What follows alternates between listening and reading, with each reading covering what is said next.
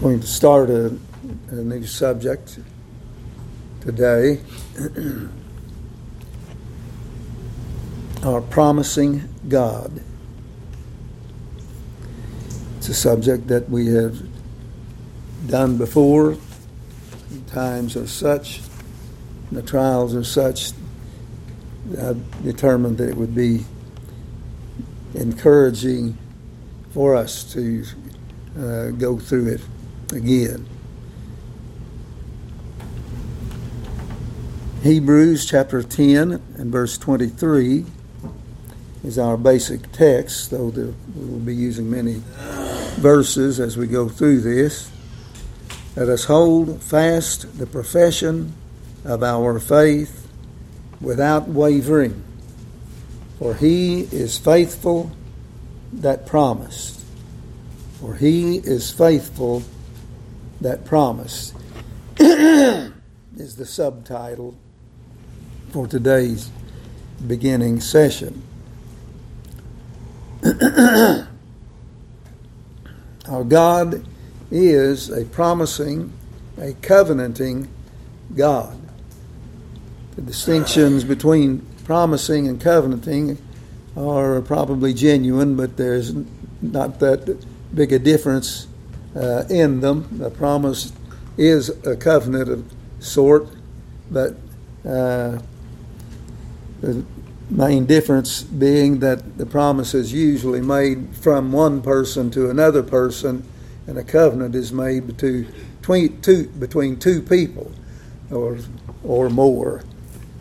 But the issue is still the same, the truth of what's being done, what's being covenanted, and what's being promised, and the honor and integrity of the people that are making it. Our God is a covenanting, promising God. If you go all the way back to Genesis chapter 3 and verse 15, right along there, those few verses, God initiates the covenant, but he imposed before that the covenant of works on Adam and on Eve. And so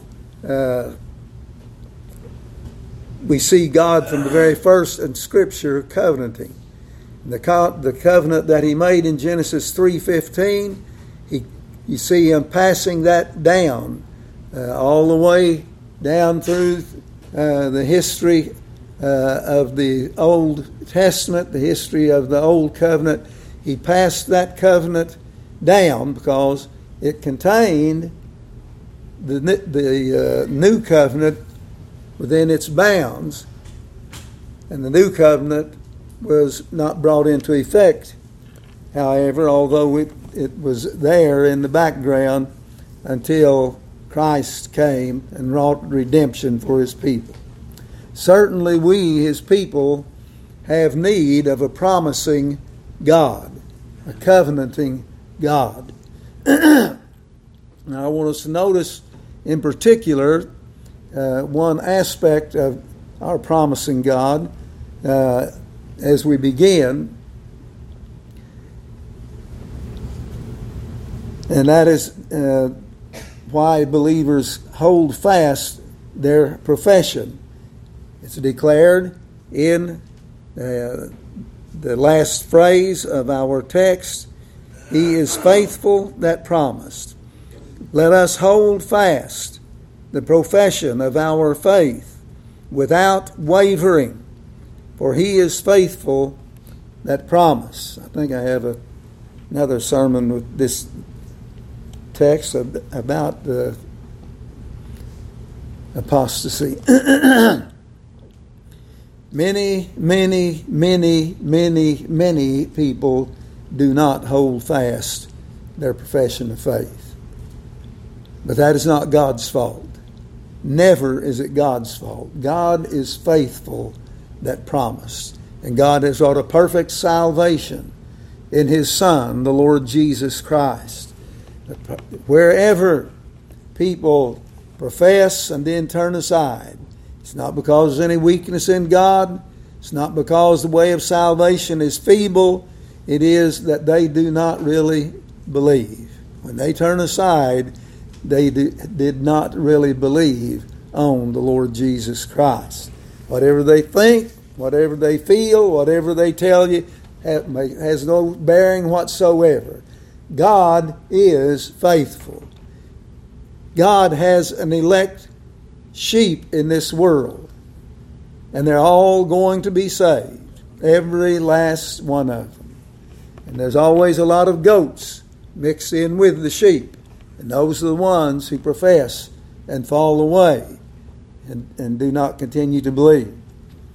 However, I would add a hopeful note. If any of you feel like you might be in that condition or in danger of that condition, believe on the Lord Jesus Christ and thou shalt be saved. You say, well, but I've made such a fool and made big out of being a Christian and so forth. Believe on the Lord Jesus Christ and thou shalt be saved. And you assuredly will not be saved if you do not. I just saw my wife look at me. I remembered she told me, be sure and tell the church that Brother Turney said to tell the church here that he loves us and misses being here.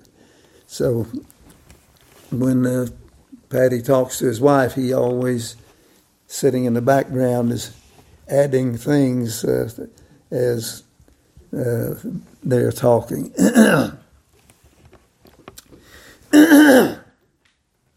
Both Old Testament and New Testament present Jehovah as the faithful God.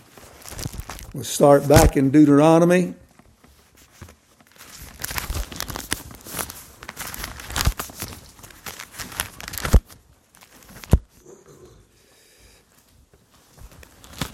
In chapter 7,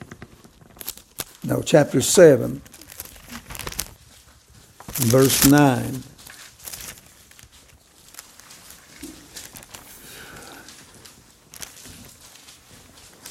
Know therefore that the Lord thy God, he is God, the faithful God, which keepeth covenant and mercy with them that love him and keep his commandments to 1,000 generations.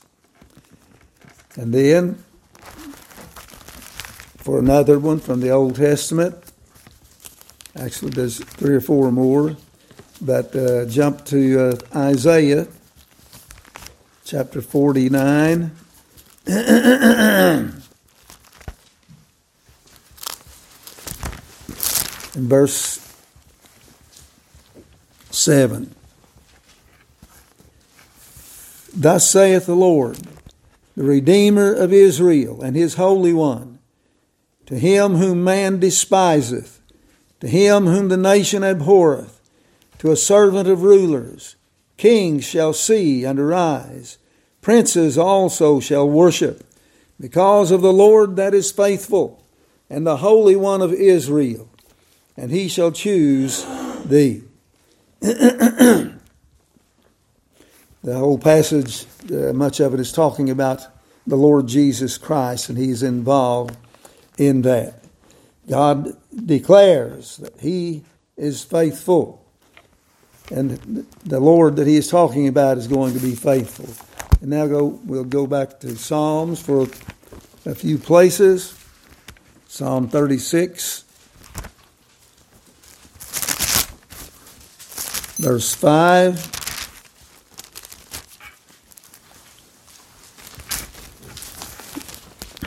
Thy mercy, O Lord, is in the heavens, and thy faithfulness reacheth unto the clouds. Trying to give some kind of a concept to our minds of how big and all-encompassing God's faithfulness is. He brings it up the heavenlies, the skies, into it. Thy faithfulness reacheth unto the clouds. In chapter 40, in verse 10,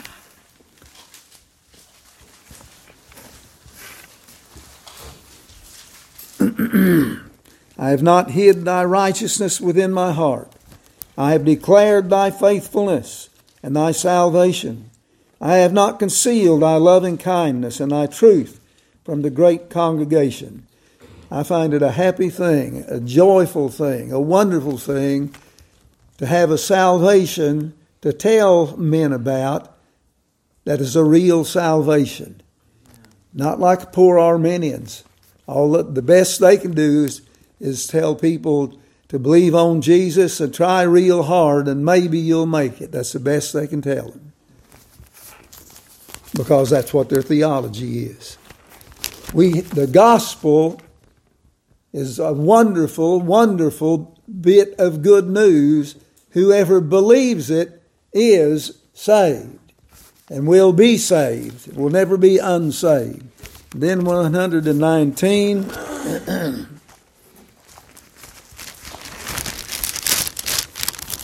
Verse 89, verses 89 and 90.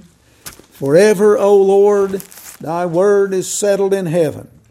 Thy faithfulness is unto all generations. Thou hast established the earth, and it abideth. No matter how many times we come back to the same verses or passages of Scripture for comfort or for remembrance or for whatever reason, they still stay the same. You can't wear them out. The same verse will comfort your soul 1,000 times. Amen. As you go back and meditate upon it. Remember your faithful God who gave it. The same promises will always warm your heart.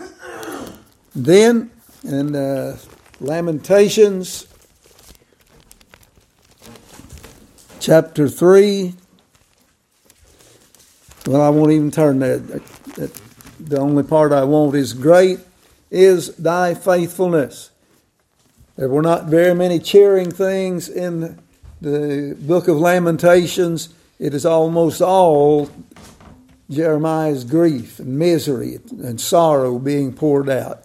But this is one of the 2 or 3 cheering things. Great is thy faithfulness. He's not accusing God of causing the miseries because God is always faithful. And then in the New Testament, I'll point to several. First Corinthians 1, verse 9.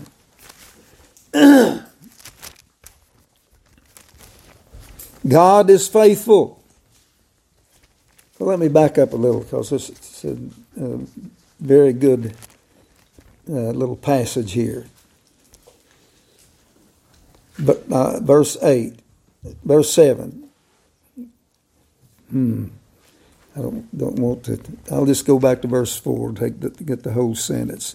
Thank my God always on your behalf for the grace of God which is given you by Jesus Christ, that in everything you are enriched by him, in all utterance and in all knowledge, even as the testimony of Christ was confirmed in you, so that you come behind in no gift, waiting for the coming of our Lord Jesus Christ, who shall also confirm you unto the end, that you may be blameless in the day of our Lord Jesus Christ. God is faithful, by whom you were called unto the fellowship of his Son, Jesus Christ our Lord.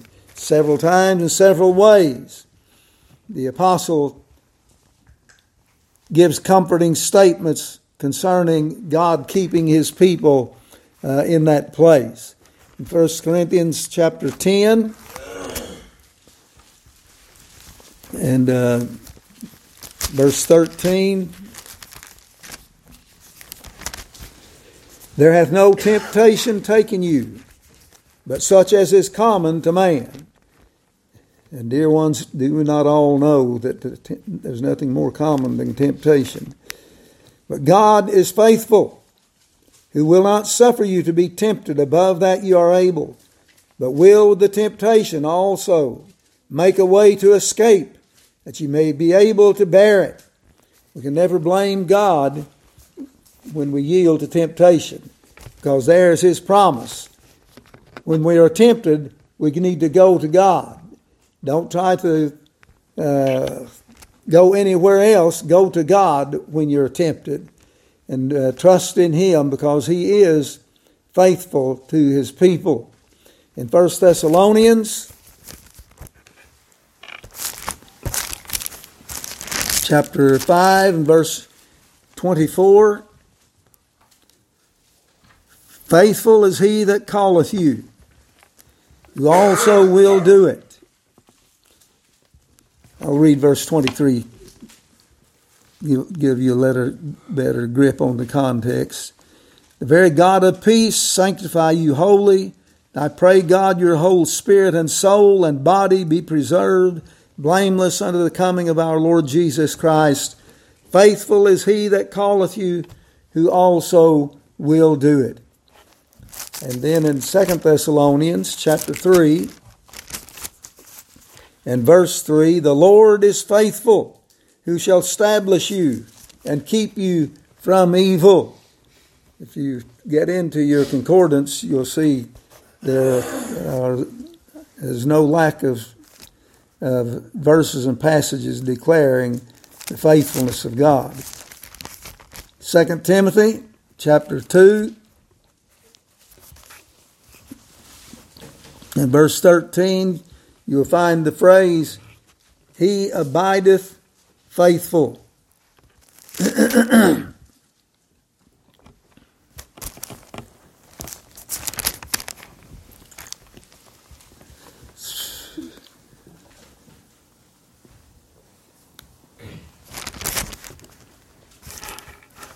And then finally in 1 John chapter 1 and verse 9.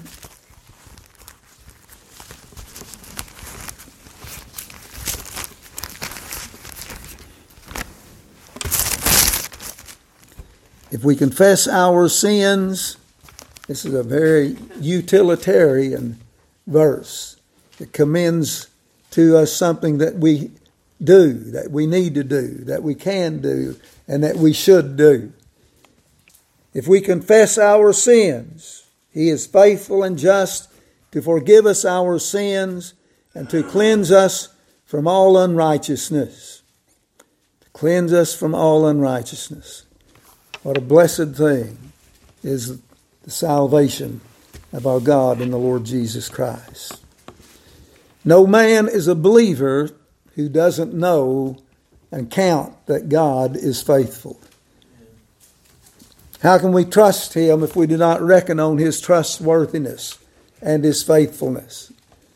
Again and again, we may have to stir up our souls by going back to verses such as these, because again and again we will have sore trials and Satan will try to put doubts in our minds.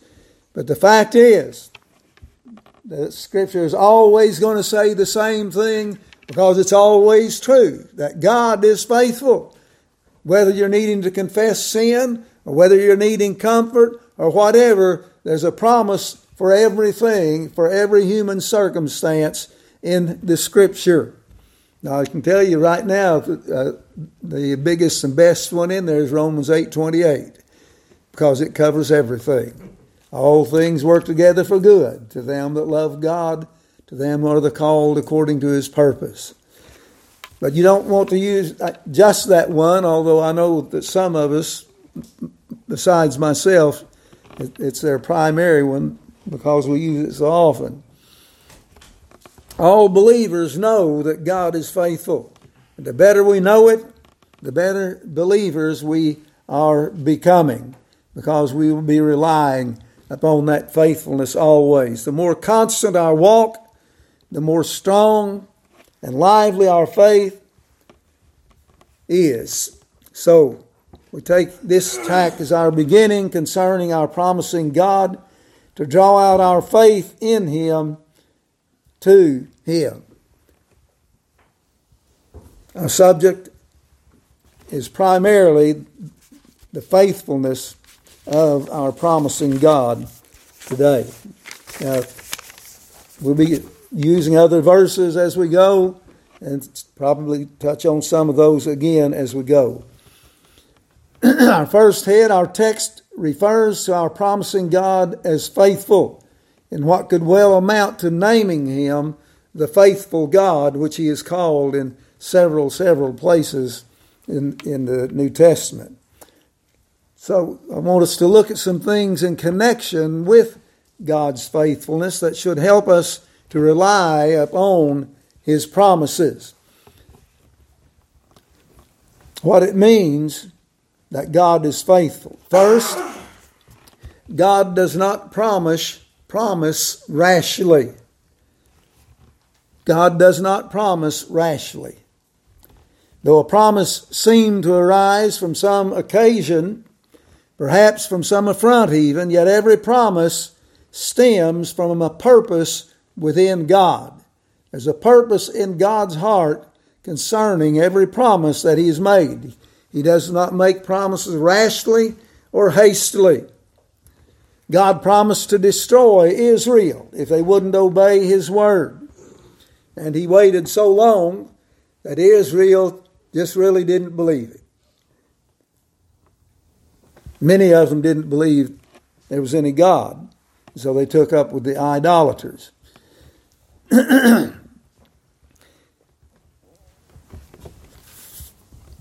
As though only anger and justice prompted His word, we know from Ephesians 1 and Romans 8 and Romans 11 in those chapters that countless Gentiles of this age were purposed to be brought in from eternity.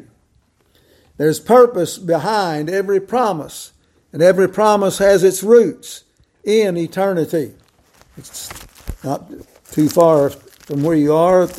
Go to Ephesians chapter 1, and you'll see why I'm saying what I'm saying.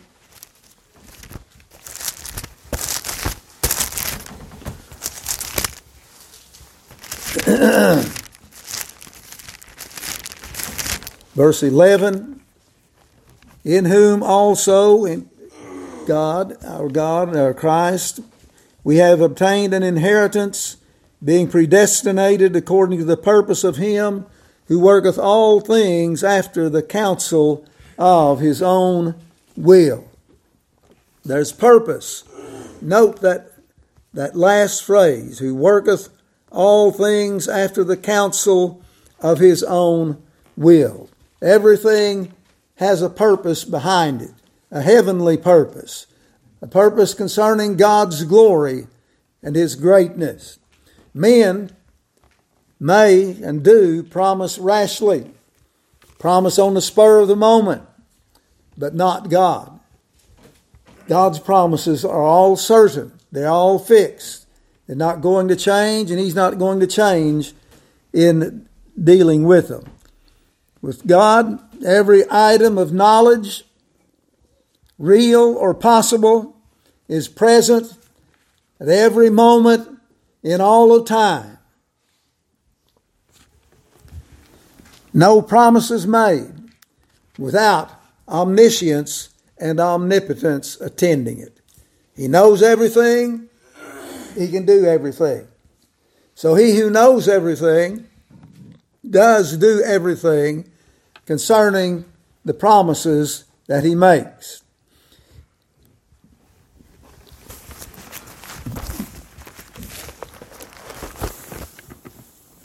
Secondly, God promises as He thinks. In Proverbs chapter 23, verses 6 through 8, eat thou not the bread of him that hath an evil eye. Remember, our point is that God promises as He thinks. Neither desire thou his dainty meats, for as he thinketh in his heart, so is he. Eat and drink, saith he to thee, but his heart is not with thee. The morsel which thou hast eaten shalt thou vomit up, and lose thy sweet words.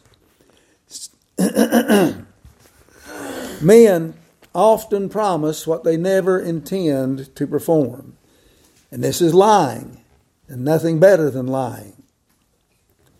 A lying promise is more injurious in its nature than just a lie. Because you haven't just lied, you've made a promise. You've promised somebody something. Your whole character is at stake, actually, in that other person's mind. concerning the promise that you made. A lie may be told concerning something that doesn't matter, but a promise is a covenant. A promise is a binding oath. That makes it much worse to give a lying promise, because it is a type of covenant. The promiser swears by his character. He's swearing by his personhood. The promisee is drawn to expect some benefit, large or small, with great certainty because of the promise. The lying promise was meant to deceive, to take advantage of a man.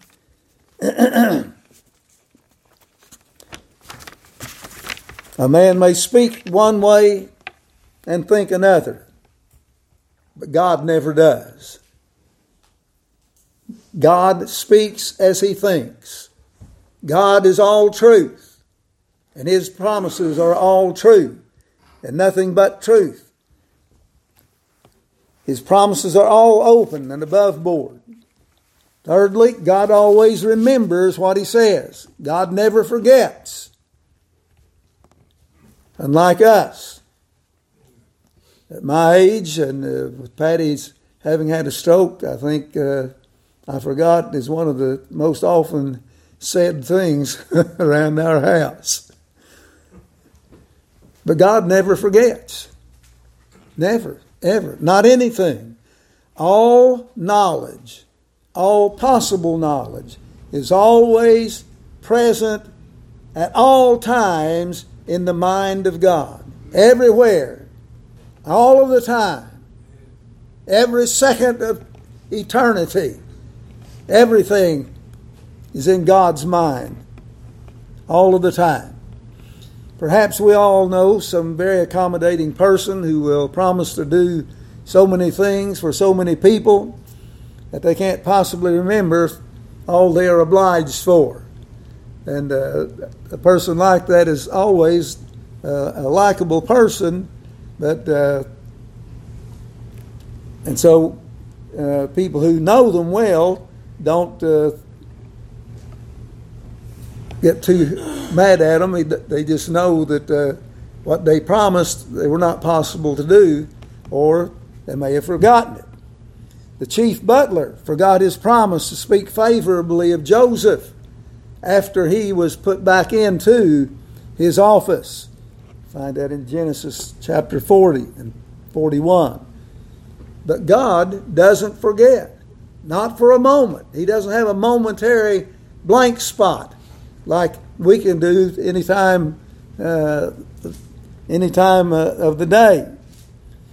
A prophet invaded Jeroboam's domain. Jeroboam was the first king of the northern kingdom when the kingdom of Israel divided. The northern kingdom came to be called Israel, and many times it was called Ephraim, and once in a while it was the northern kingdom was called by one or the other names of the tribes that it was composed of. A prophet invaded Jeroboam's domain one day with a grisly, far-reaching word from the Lord. In 1 Kings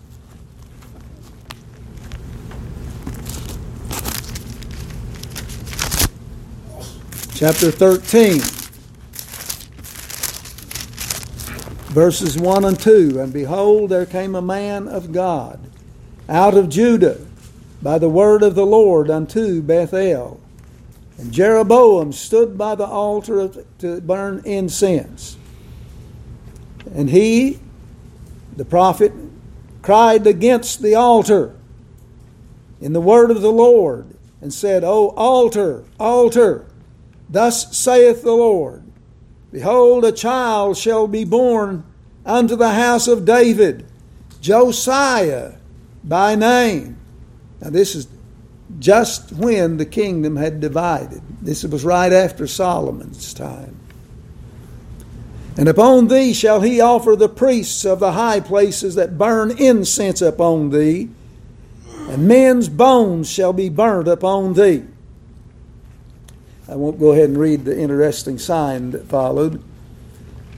About 350 years passed. King succeeded evil king in the northern kingdom. Finally, during Hezekiah's reign, God destroyed the northern kingdom by the Assyrians. Destroyed Samaria altogether. The southern kingdom, Judah, went on. Hezekiah finished his years. Manasseh, the evil, ruled and died. Then Josiah became king of Judah and instituted sweeping reforms, reaching even into the former northern kingdom of Israel. Who knows how long it had been since anyone had given a thought to that centuries-old prophecy of that old prophet. But in 2 Kings chapter 23,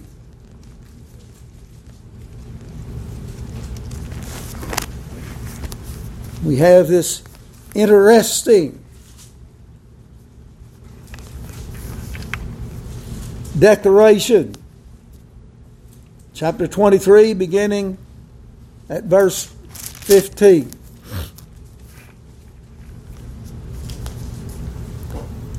At verse 14, Josiah is being an iconoclast, breaking in pieces all of the images he could find. He's over in what was the northern kingdom. He cut down the groves and filled their places with the bones of men.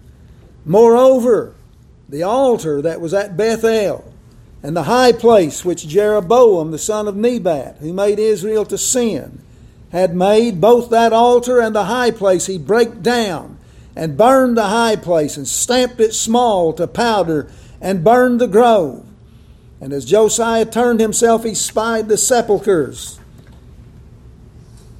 that were there in the mount, and sent and took the bones out of the sepulchres, and burned them upon the altar, and polluted it according to the word of the Lord, which the man of God proclaimed, who proclaimed these words. 1 Kings 13, 1 through 5 that we read. I won't say that Josiah didn't know what he was doing, because if you remember, during Josiah's time, when they were cleaning out the temple, they found the Word of God. They found the scrolls of the Word of God, and he began to read them and wept and mourned and confessed his sins and began in earnest to try to turn Israel back to God. So he might have read that part, and that's what made him do that. But God is the one who caused it to be done. After 350 years, nobody thinking about it, most people not knowing about it, God's prophecy that he prophesied was made to be fulfilled.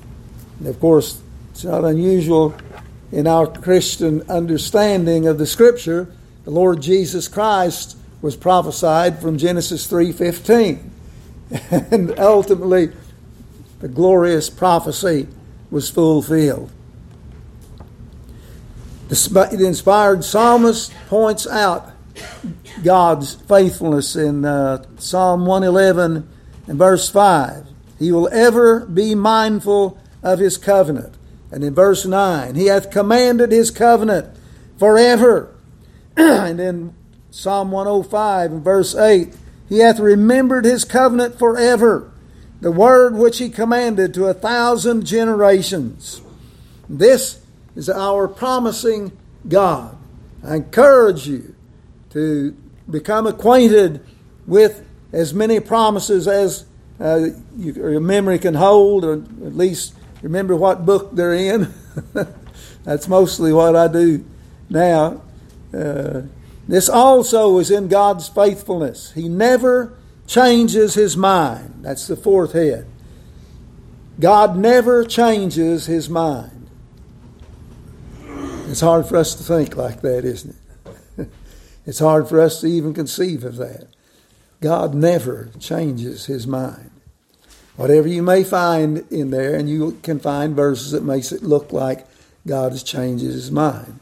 But God doesn't change his mind. God reveals part of his purpose, and then later on he reveals another part of his purpose concerning the same thing. But it was all the same purpose from eternity. God never changes his mind. Man is so ignorant that he will make promises that were better not to keep. David vowed, had a mad fit because Naboth wouldn't send back a bunch of food for him and his army. That now it was now an army, not very big just then, became a lot bigger later. He got so mad he was going to go and swore an oath that he was going to go and wipe out Naboth and all of his. And that's when Naboth's wife, when somebody ran in ahead and told her about it, she gathered up a bunch of food and carried it out to them. Well, David had no right to make that oath. He had no right to go and kill Naboth because he didn't send him food. I can't see in the scripture where he could have justified that at all. So, man is so ignorant that he will make promises that were better not to keep. He will vow vows. He would sin worse in keeping than in breaking. Rash or hasty vows. 1 Samuel, I'm not going to turn there, but 24 and 25 and 38 through 45, the thing about Saul and Jonathan. Saul they were fighting a war that day that had initiated with Jonathan and his armor bearer. And they fought a bunch of the enemy and put them on the run, and all Israel became encouraged, and they took out, and the whole army took after them, and Saul had the big army, and Jonathan ultimately joined up with them, and Jonathan saw a piece of honeycomb on the ground, and he took his spear tip, stuck it in the honeycomb, and licked it off. Unknown to Jonathan, Saul had framed an oath in his foolish pride and vanity that none of the soldiers were to eat anything that day so that he would get more glory, or whatever his stupid reasoning was.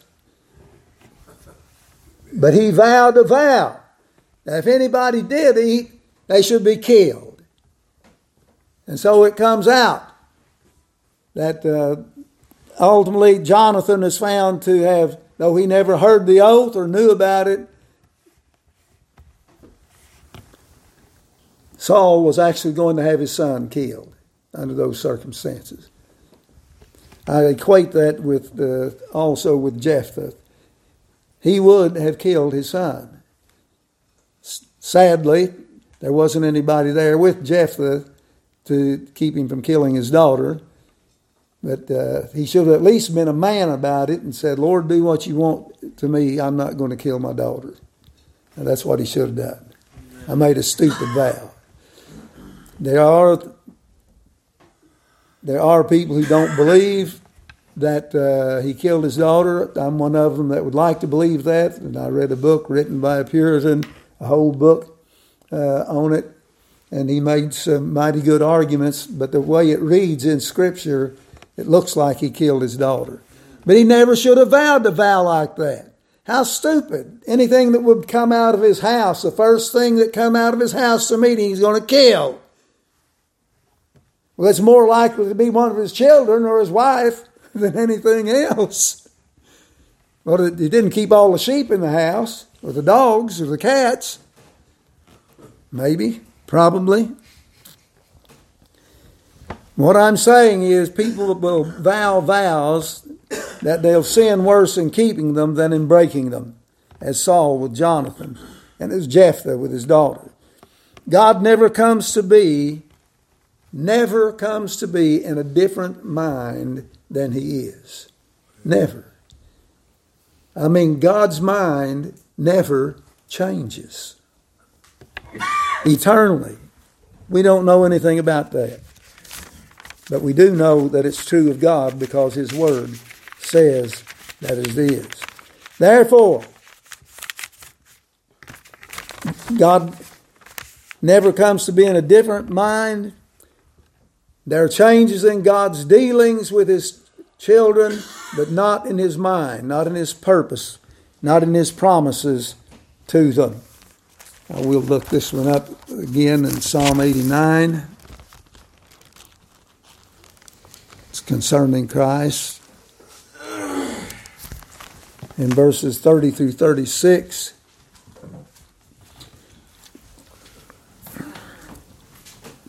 Just before, I'll start at verse 28. My mercy will I keep for him. He's talking about looking beyond David, talking about Christ to come. My mercy will I keep for him forevermore. My covenant shall stand fast with him. His seed also will I make to endure forever, and his throne as the days of heaven. If his children forsake my law and walk not in my judgments, if they break my statutes and keep not my commandments, then I will visit their transgression with the rod and their iniquity with stripes. Nevertheless, my loving kindness will I not utterly take from him, nor suffer my faithfulness to fail. Some of that applies to David, some of it applies to both David and Christ. My covenant will I not break, nor alter the thing that has gone out of my lips. Once have I sworn by my holiness that I will not lie unto David. His seed, that is believers, shall endure forever, and his throne as the sun before me. And I can only attribute that in its extensiveness to the Lord Jesus Christ. Fifthly, there is then this about God's promises that should draw out.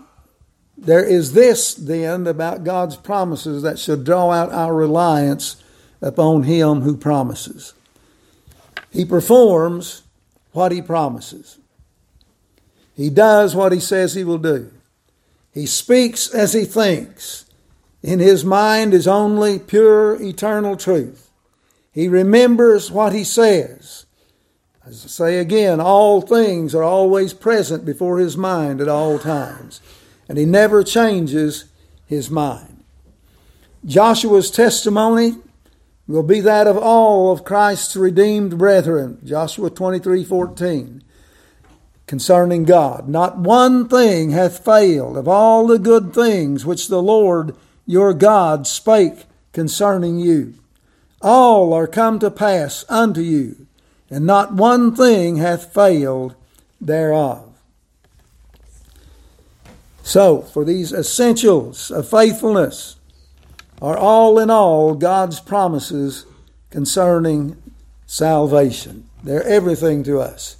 Faithfulness of God is everything to us concerning salvation. Because there are so many promises concerning salvation.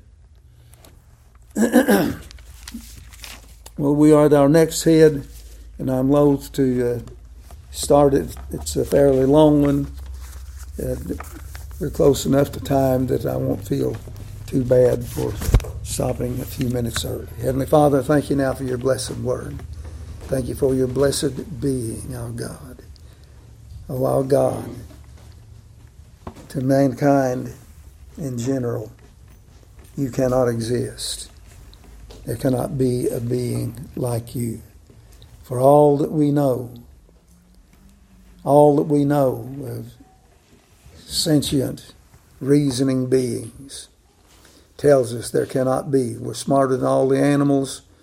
They're very changeable. And we are very changeable also. But our God changes not. Men think they are the smartest thing there is, and they discount God altogether. And sadly, even thousands upon thousands of preachers suppose that God is not what He is. They suppose against His omnipotence. They suppose against His omniscience. And they teach their people so, the millions. They teach the many, many millions that they can be lost because God's plan of salvation, even though they say, which makes them look silly, that Christ paid for all of the sins in the whole world, they turn around and tell people who are allegedly saved that they can sin and be lost. And they do not even see this wretched contradiction in the very basic concern of salvation.